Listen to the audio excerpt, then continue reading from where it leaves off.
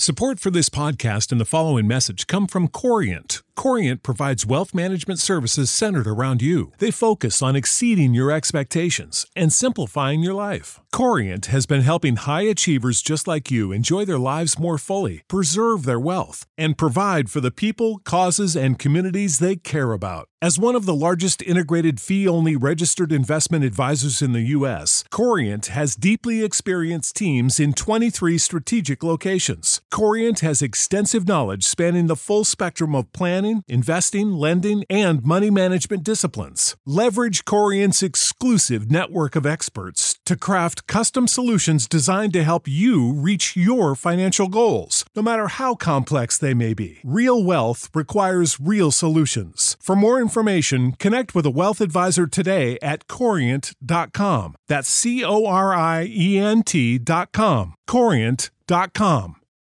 For the ones who work hard to ensure their crew can always go the extra mile, and the ones who get in early so everyone can go home on time, there's Grainger, offering professional-grade supplies backed by product experts so you can quickly and easily find what you need. Plus, you can count on access to a committed team ready to go the extra mile for you. Call, click Grainger.com, or just stop by.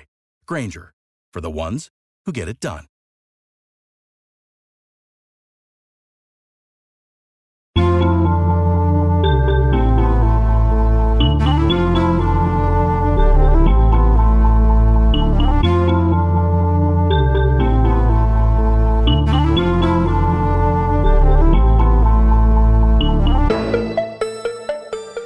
This is Make It Plain. Make it plain. MIP With Masamela Matfumo. Mark Thompson. Make it plain. Get woke.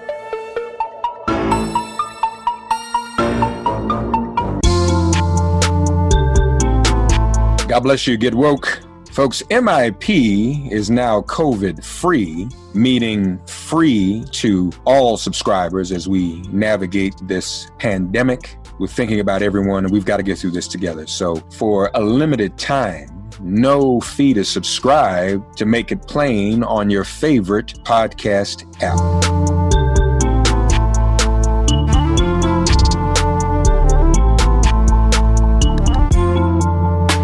Ladies and gentlemen, we haven't had a chance to talk in some time with all the pandemic and what have you, but we're happy to have him. He's been on our mind. MediaMatters.org still doing the incredible work that we needed to do. Its president is back here with us, the president of MediaMatters.org, Angelo Carusone. Angelo, how are you, and how are your loved ones in this pandemic? Everyone's doing all right. How about you? Yeah, okay. Hanging in here. Yeah, man. Kanye West is going to run for president. Yeah. And Tucker, not this year, but Tucker's thinking about it. Have you seen that? It's crazy. I know. It's where'd that come from?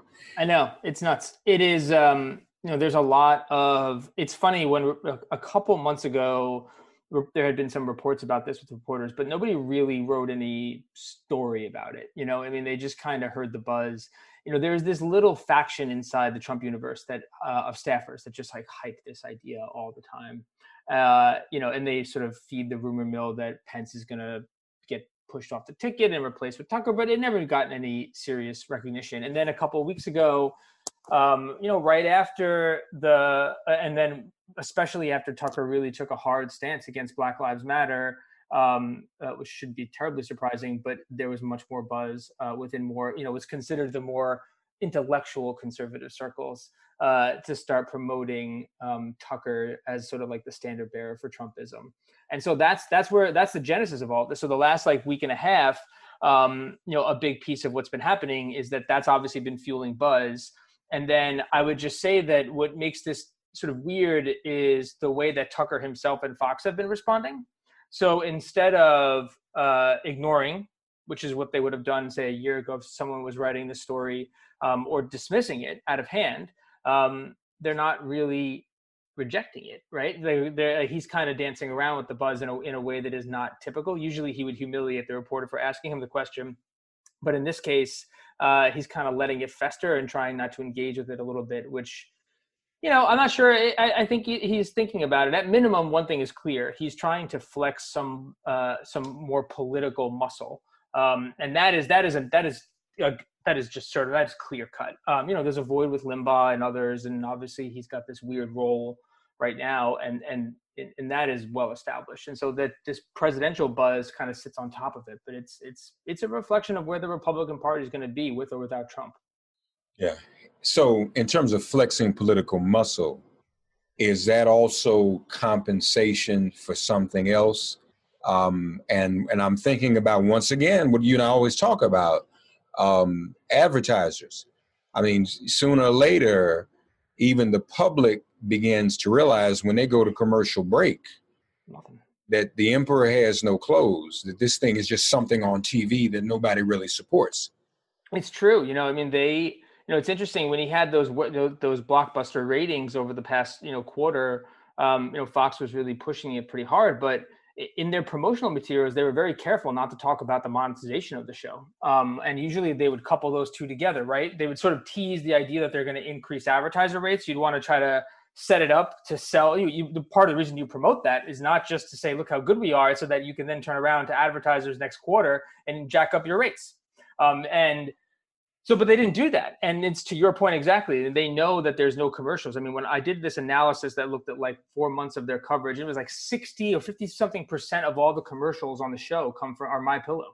That is almost all of his revenue comes from one advertiser these days. And he had a couple left in early June. It feels like forever ago. And that was like T-Mobile and Papa John's, Smile Direct Club, which is another one that actually was running a lot of ads, and Disney. They all pulled their ads. And that was sort of the last round of real advertisers that he had. So, to your point, he doesn't have any commercials now.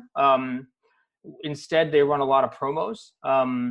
Just to put a bow on it, Fox Corporation is currently his second largest paid advertiser. So not even promos. They run, after MyPillow, the second highest amount of what would be considered paid commercials, meaning that they're writing a check from Fox to pay Fox News to run ads during his show because they literally have that dry of an inventory. And that's different than promos. Promos are unpaid. So everybody knows that you don't pay for promos, but when you move it through that, you sort of write a check to yourself, it shows up as revenue. So you get to, I think, assuage some of the more of the industry focused people that it's not as bad as it actually is.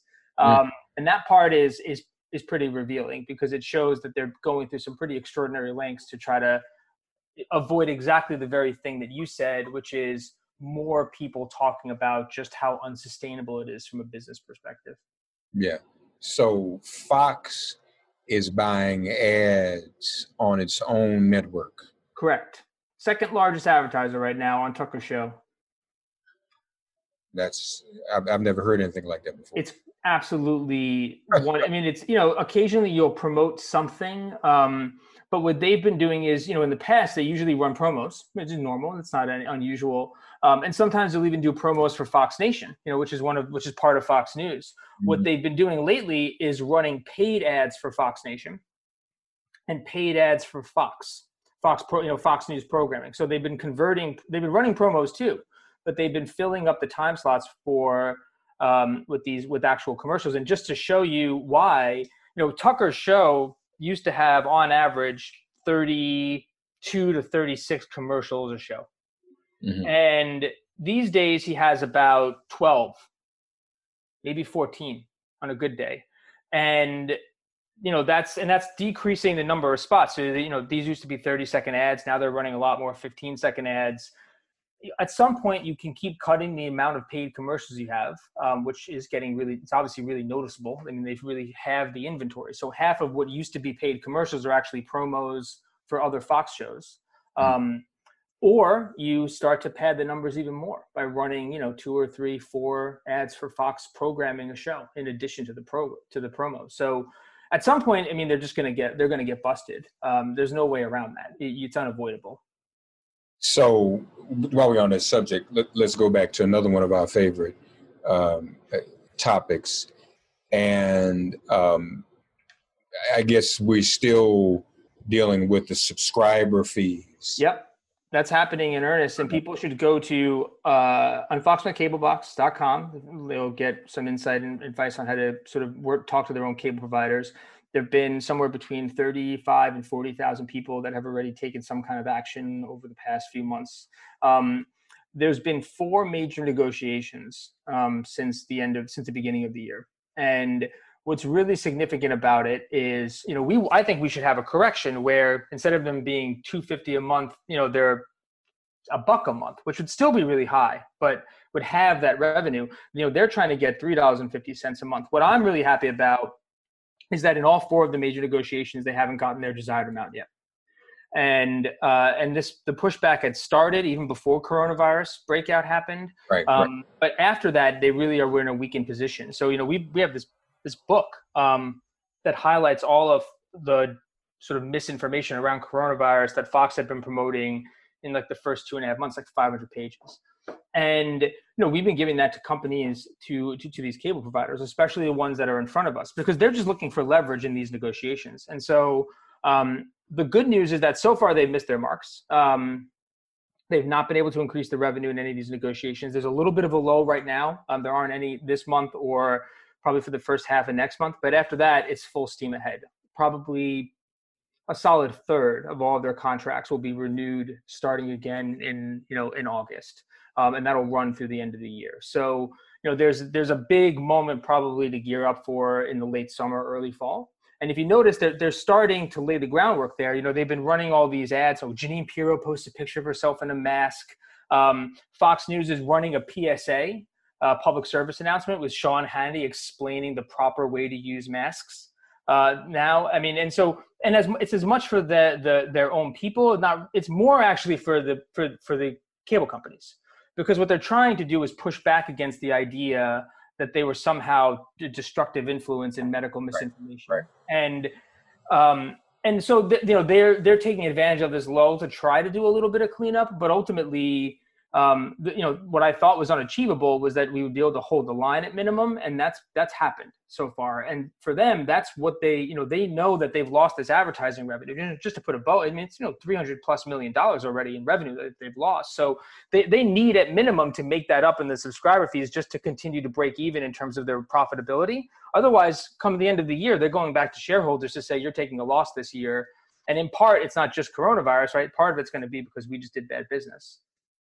So they want to take the subscriber fee to $3.50. That's right. And what is it again now? Right now, it's about $2 to $2.50, depending on the provider. And that's more than we pay for anybody. Anybody except for ESPN. Anybody except for ESPN. Yeah. Nothing comes close. Truly, not a single. And and people think it's about ratings. It has nothing to do with ratings. There are higher rated channels that get paid significant, channels that people watch more, entertainment ones that get significantly less money. Yes. If Fox News had to compete, they wouldn't be profitable. That's how bad they are right now in terms of the advertising. If they were even close to the ballpark, they wouldn't be a profitable company. And one of the reasons they don't have to compete, folks, is because of the subscriber fee we pay. So you mentioned about 40,000 people have taken action. That's right. I mean, 40,000 people have been able to actually unfox their cable boxes? Some of them have quit and canceled. Some of them have moved away. Some of them have gone ad hoc. A lot of them have just called and said, here's what's happening. I want my cable bill reduced. I want it put on the record.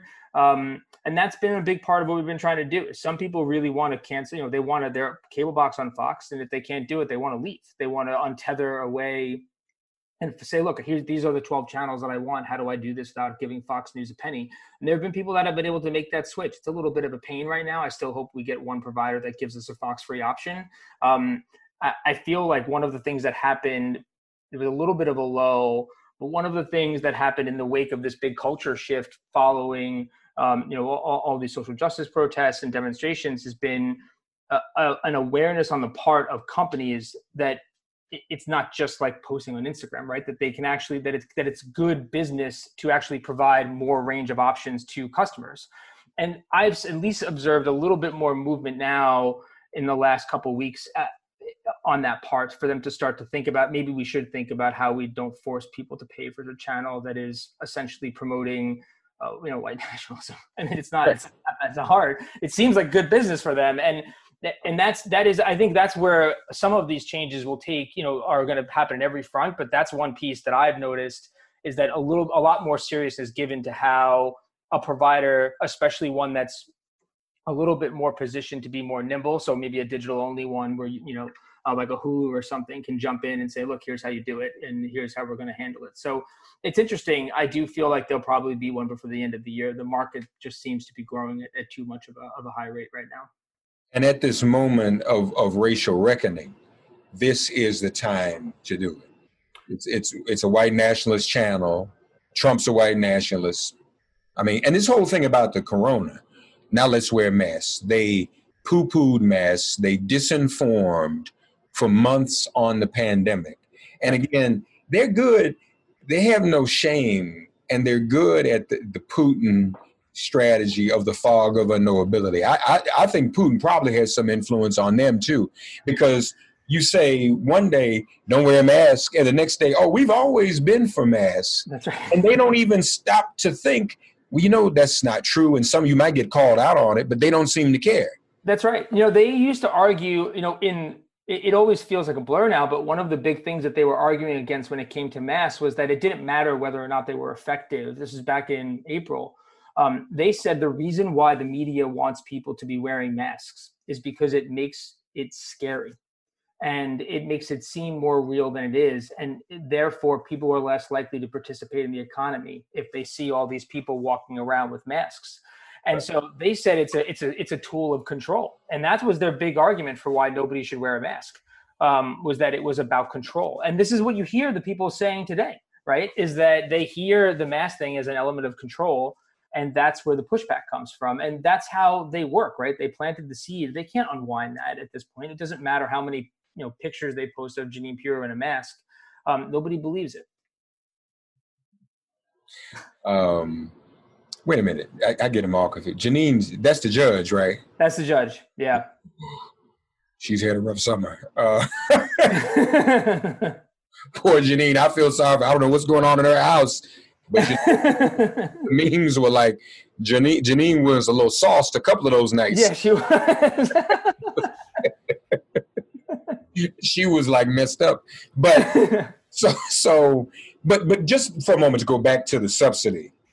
Would I still be accurate if I said, as we've also discussed in the past, that the Fox Sports properties are probably still also that's right doing some subsidy? And let me just say this in fairness. So for years, I was on an AM talk station.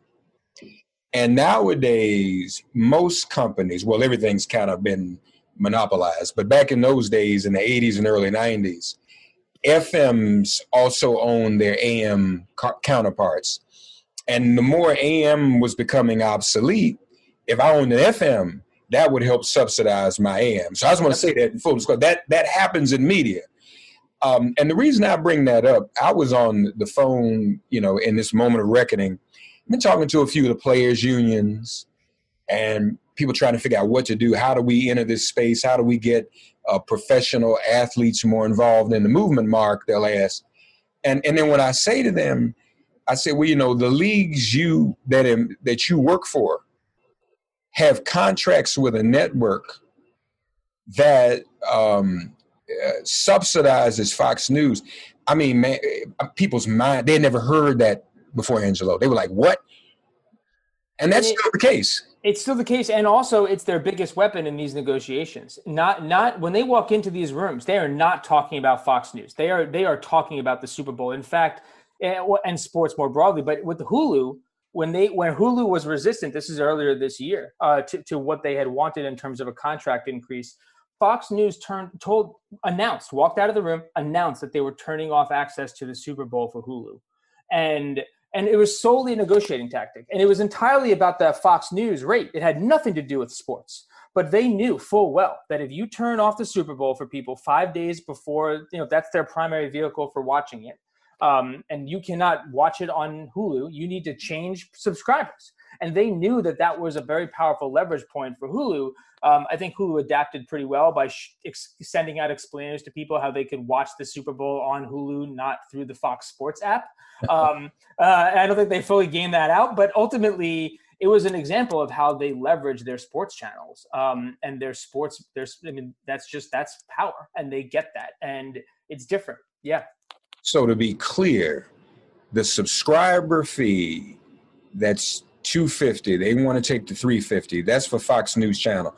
Is there a subscriber fee for any of the sports channels? There are, and they're sometimes negotiated together. Oftentimes they're negotiated separately, actually. But what Fox will do is treat them for consumer purposes the same. So they'll run crawls on the Fox Sports Channel saying, "Change your local provider. They're trying to take away Fox."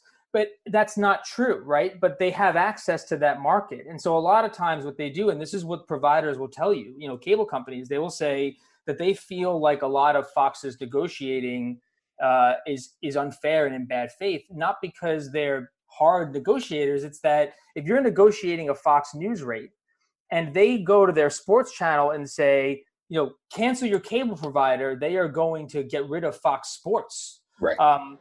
People aren't digging into the thing there. So they run these campaigns. They literally call it Keep Fox, and they recycle it over and over and over again, depending on the market that they're fighting in. And no one's really sympathetic to their cable company too. So cable companies can come back and say, but that's not true, but it's too complicated. But it doesn't matter, because you saw that crawl on the bottom of the sports channel, which is that if you don't call your cable provider and demand that they keep Fox, you're going to lose Fox Sports. Yeah. And that's it. And so they understand, and that's where some of the tools come in, is that they time their negotiations to sporting events.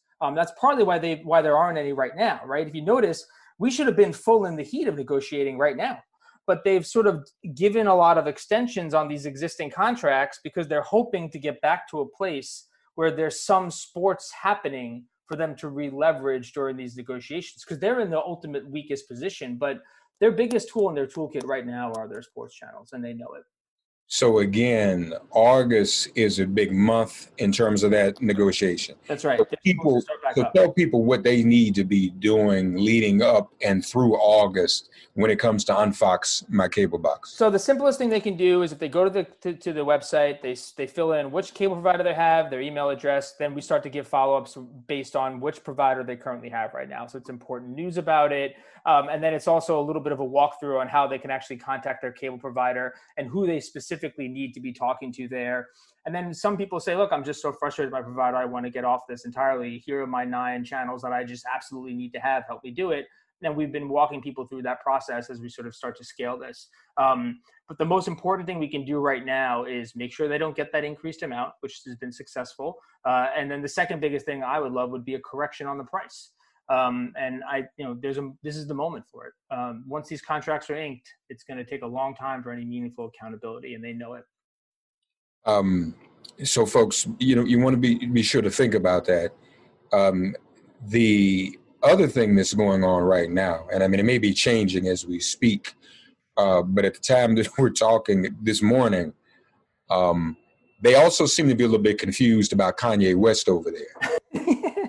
Now, they 1 minute they think he might help Trump divide the black vote, but then some folk went on TV and said, "Oh no, he's going to steal votes away from Donald Trump." That's right. So they need to get their messaging right on that, don't they? They are not sure how to deal with that yet. They are. It has been watching Fox and Friends even this morning, because that was like their first live fire example of it. You could tell they hadn't quite figured out, is this good or bad? I mean, their knee-jerk reaction would be to attack, right? But they don't necessarily want to do that if it seems like it's going to take away more vote for, make more of a hassle for Biden. I think it's going to be like that for a couple of days. Remember, there's no Roger Ailes anymore. There's no one there to help it sort through what the appropriate lane is. And so there's no one. They don't have anybody over there with that political acumen or anything. Nothing. They have Hannity, who's totally a Trump shill, and that's why Tucker has been increasingly flexing more muscle lately. because he sees the void and the vacuum. But ultimately, they only have a little factions inside the network, but there isn't anybody there that can help reconcile these tensions. Whereas if Roger Ailes was still running the place, he would have told them, this is Kanye, this is his role, this is the story we're telling, and it would be every hour on the hour. And now there's a lot more contradictions, just like you said. It is really weird. So we'll sort of wait until Candace Owens will sort of be a bellwether for them. They'll start to have Candace Owens and people like her on in prime time. One of the arguments is going to break through, like whether or not she says Kanye's good or bad for Trump. That'll end up kind of filtering out by osmosis to be the rest of the narrative that the network kind of gloms onto. And that's how a lot of their sort of orientation around these issues have been for the past year, is that they kind of wait to see which person has the most influence over that topic, and then they kind of just bungle their way through it. Yeah. They've been covering or pushing, propagandizing Biden's cognitive decline. And they did that with Hillary, I remember, in 2016. They did. But I don't know if that's really smart either, because that opened the door for people objectively and organically on social media to look at what happened at West Point, which was bizarre, and the whole two-hand glass holding thing. I don't know if they want to do that. No, I don't think I think they thought they had something, but it's a weird thing to sort of compare people to.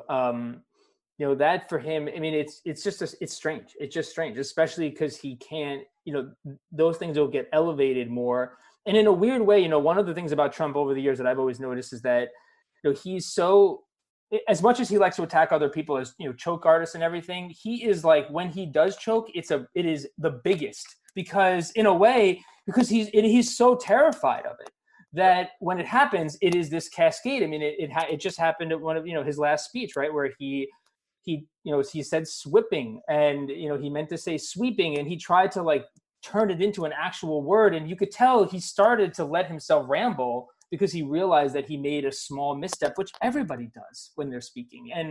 But for him, I do think it's going to become, the more they actually intensify that attack, the weird way is I think it'll actually end up getting in his own head. That may not be for the best, but that's what they're going to hang their hat on. And we all know those cascades happen when you make those slips of the tongue, and you also are insecure about your own cognition. That's just human nature. Yeah. So when I say something and I'm like, oh, well, let me try to, because nobody wants to be accused of cognitive decline. Nobody. I don't care what age you are. Right. Yeah, no. And I thought, and to your point too, one of the things that was interesting at the press conference, it was the Fox reporter that actually confronted Biden about his asking the question about cognitive decline, because how could you be a Fox News and have a chance to ask him a question and not ask him one about his own cognitive decline? And and what they didn't really appreciate is that his answer was just so bluntly honest, which is that I'm old. Like, it just happens. It's like you get older, you start to make, it's like, what is your point? It did kind of take some of the sting out of the argument, but it hasn't actually changed the volume of coverage that Fox has given to it. They actually just pretended that exchange didn't exist at all. And I think for them, that was going to be their big gotcha moment where they put it on repeat, and instead they didn't get it. So now what they did is they started to sort of do what they normally do, which is to criticize other media for not asking Biden about his cognition. So that, I think it's a weird thing for them to drill down on. It, like I said, but it worked in the past with Hillary, and I think they feel like maybe they can do it one more time. But in fact, it's just not going to stick the same way. Not this time. I don't think it will, and especially with Trump's own obvious issues. Let's talk about Facebook. Yeah. That's a campaign that's going well. People are withdrawing from Facebook, aren't they? The advertisers. That's what they are. They are definitely doing it. And, I think to me, there are two big takeaways from all of this. One is what happens when places like the NAACP, the ADL, right, Color of Change flex their muscle in a concerted, specific way.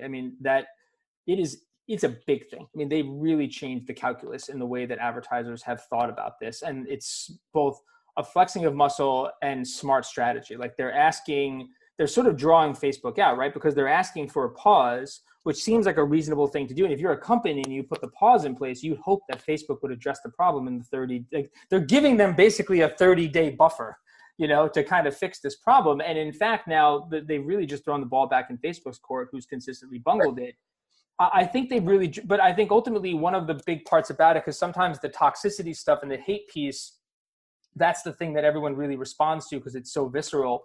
But, one of the precipitating things that was driving it was actually the election fraud and the vote piece. This was work that needed to be done now, because if you think about it, there's only one real way that Trump can win right now, according to the polls, right? And that's to stop people from voting. And he did it in 2016 with some of the suppression campaigns and some of the foreign interference. And this time around, he can only do it if Facebook enables it. And so one of the big moments is it kind of got lost in all the fray, but in mid-May, the Trump campaign was running 529 ads on Facebook that contained explicit pieces of misinformation related to voting in them. And Facebook had said previously before Congress that that was going to be a carve-out, that they were going to enforce their policies against politicians, especially in ads that contained misinformation about voting. They didn't. And that was a sign that they changed their approach. And when you game that out, just think about it. 5 days before the election, 2 days before the election, you start targeting people in communities that are already hit the hardest by coronavirus, saying your local polling station, is going to it has people who have coronavirus there, keep people home. Or worse, all this work is being done for getting people to do mail-in voting. What if you start emphasizing more misinformation, although there's a lot of truth to this, but how you could distort it, right? Which is to say, don't bother mailing in your ballot because it won't get counted, right? You put that in certain communities and say you have to vote in person, and then 2 days before the election, you start to suppress their vote, right? That's how you can start to do that. And you really need to get Facebook to rethink how they approach, election integrity and voting. So I can't really think of anything more important in this moment, both from a long-term culture shift, but also from a straight up election protection, preservation of democracy, than the work that the groups involved in Stop Hate for Profit are doing. It's almost like Facebook wants to be a baby fox, but they're not really at the same time. Yeah. People know what Fox is. It's clearly defined, and we deal with it. I don't think the public will allow, and obviously aren't, the advertisers aren't, going to allow Facebook to play on that field without being held accountable. It didn't come into existence as a fox per se. No. So why are people going to abide that now? And they've got to make a decision. They do. It can't be both.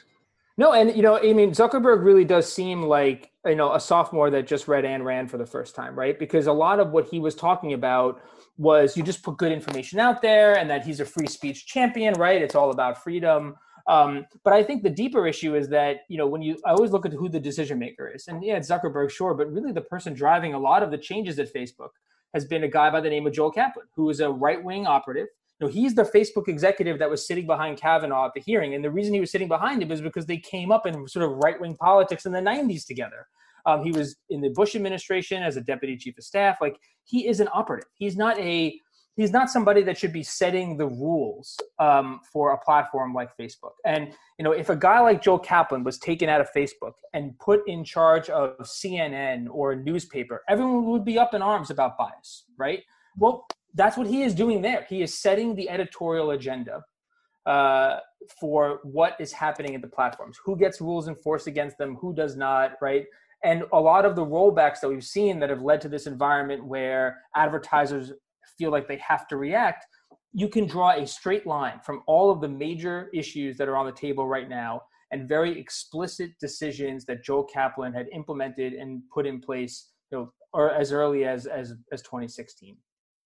So is Facebook responding in the right way? Are we seeing any indication that they're going to try to make some changes? They are. There have been some things. I think the biggest one, and this is an example, is that I gave those two thought experiments before about some of the voting misinformation, and they announced that they're going to, one, prohibit that whole universe of voting misinformation, and take really aggressive steps against it. That's great. What they said, though, is that they'd only do it 3 days before the election. Well, what the hell good is that? I mean, people are going to be voting by mail 30, 40 days before the election. So, here they've done something that is significant, right? And they say, and they know, and they turned a key, which means we know they can do it. But now they're only going to go a few days, which is ridiculous. Like for something like that, if they were really significant, they would at least make it for the whole voting period. I don't see any reason not to do it starting now, right? So especially in an environment where the integrity of the election and what happens after the vote is going to be just as important as what happens before it, because that's going to affect the legitimacy of the next president and what happens in that middle period. We've seen a lot of violence that is stirred by misinformation, and we have these boogaloos and these other sort of militia groups. Like it's going to be important for people to believe that the vote was fair and accurately counted. So yeah, they've done some stuff, but it's not nearly all the way. But it does show the power. I mean, they're starting to break a little bit, and it's because they basically had the whole advertising community brought to bear on them in a pretty swift way, and a meaningful way, and a way that has had some teeth to it as well. I mean, we may as well say, especially with Joel, as you described, sitting right there, that Facebook favors Donald Trump's reelection. Yes. I mean, just call it out exactly for what it is. It's true. They do. It's great for engagement. It's good for their business. I think they have always worried about Democrats more broadly because they think it means more potential regulation. Zuckerberg was very explicit about that in some of his attacks against Elizabeth Warren, where he said she was the worst for them. But more broadly, ideologically, remember, Facebook isn't just American. They're a global company, and they were responsible for a lot worse in other places. I mean, a lot of what they do is enable some of the worst forms of extremism across the globe. And, they have a tendency to cater to extreme right-wing governments. And a big part of that is they feel like if you accept a little bit of responsibility, then you have to accept a whole lot more of it. And they don't want to do it because it's ideologically inconsistent with the things that they believe. And that's just what it boils down to, it really is this weird ideological philosophy that they are somehow stifling people by not letting them brigade young black activists, or to swarm young Jewish people with anti-Semitism, or specifically to target one of the big things that happened in Europe is that there was this rise of women parliamentarians, a lot of them happen to be Jewish, and they were systematically targeted through Facebook as they started to get elected. And there was not an accident. I mean, it was an intentional effort that identified weak targets to make them scared to legislate and to try to push them out of public life, just like we've seen historically, right? You target, especially women of marginalized communities, and you knock them out first. Right. And he didn't do anything about it. And just one other category, we know that they suppress the content of a lot of activists too. They sure do. I mean, people who are legitimately putting things out there, and then it doesn't get seen. The algorithm doesn't push it out the way it pushes out some of the crazy stuff, Sure do. And that's problematic too. Last thing before we go, we haven't talked, so would love to get your reaction to Tulsa and the K-pop kids and what they did. Because it seems to me that may also have to be ultimately the antidote to all of this that even Facebook can't get around. But those kids and TikTok and Snapchat, they put one on the dude. I would love every minute of it. I didn't even go to sleep that Saturday night just watching all the threads. It's so much fun, and it's been happening. There were little examples that they were starting to gear up for that. That same week, a little bit earlier, this QAnon conspiracy, these crazy guys, the K-pop people took over one of the QAnon hashtags. And the Q people lost their minds, right? Because they didn't know how to deal with this, which is that they just got flooded with all these K-pop stands, and they were furious because they couldn't organize amongst themselves because they were just their hashtag had been taken over. So it was just total disruption. And it was a good sign, like, oh, this is going to be amazing if they start to get activated. What I like about it, I mean, look, it's good shit, Schadenfreude. It feels good. It's nice. A lot of the right-wing operations these days, their philosophy is to own the libs. And frankly, I do. It is annoying, and it's kind of nice to be able to own them occasionally for nothing else. And it just, one, feels good. Two, it's a little empowering. I mean, it can actually feel good to see them scramble for a change and to whine and complain.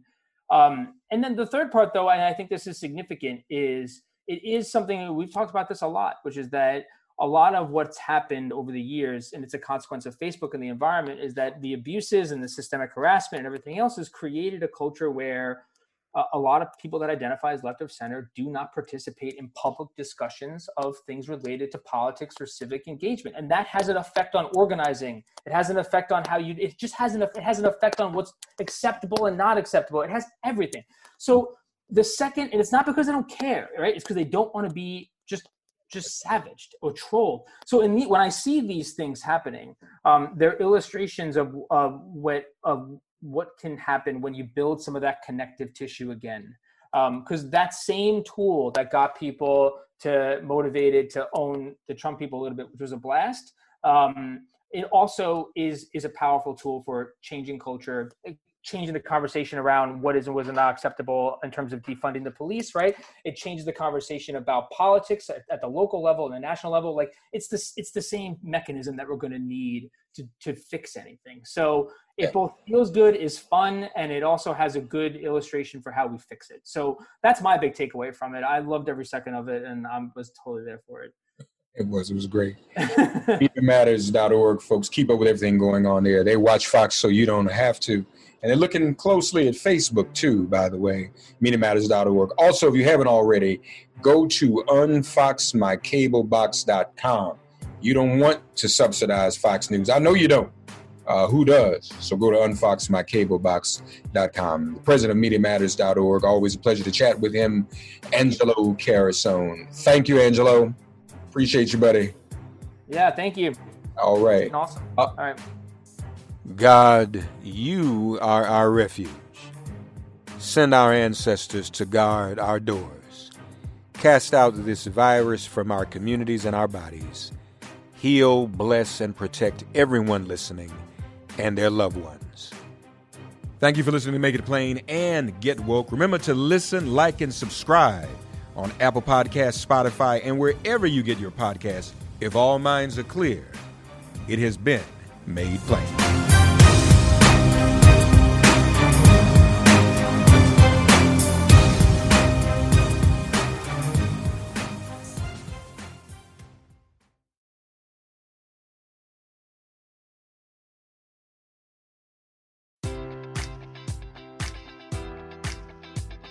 Enjoy all your favorite sports like never before at BetMGM. Sign up using code Buckeye and receive up to $1,500 back in bonus bets if you don't win your first bet. When you register with BetMGM, you'll get instant access to a variety of parlay selection features, live betting options, and the best daily promotions in the business. And with BetMGM at your fingertips, every play and every game matters more than ever. Place your money line, prop, or parlay bets with the king of sportsbooks today. Sign up using code Buckeye and receive up to $1,500 back in bonus bets if you don't win your first bet. BetMGM and GameSense remind you to play responsibly. 21 plus and present in Ohio, subject to eligibility requirements. Rewards are non-withdrawable bonus bets that expire in 7 days. Gambling problem? Call 1-800-GAMBLER. In partnership with MGM Northfield Park.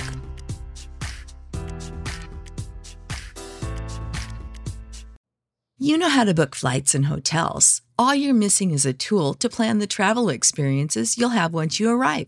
That's why you need Viator. Book guided tours, activities, excursions, and more in one place to make your trip truly unforgettable. Viator has over 300,000 travel experiences to choose from. Everything from simple tours to extreme adventures and all the niche, interesting stuff in between. So you can plan something that everyone you're traveling with will enjoy. Real traveler reviews give the inside scoop from people who've already been on the experiences you're considering. So you can plan with confidence. Free cancellation helps you plan for the unexpected. And 24/7 customer support means you can travel worry-free. Download the Viator app now and use code Viator10 for 10% off your first booking in the app. Find travel experiences for you. Do more with Viator.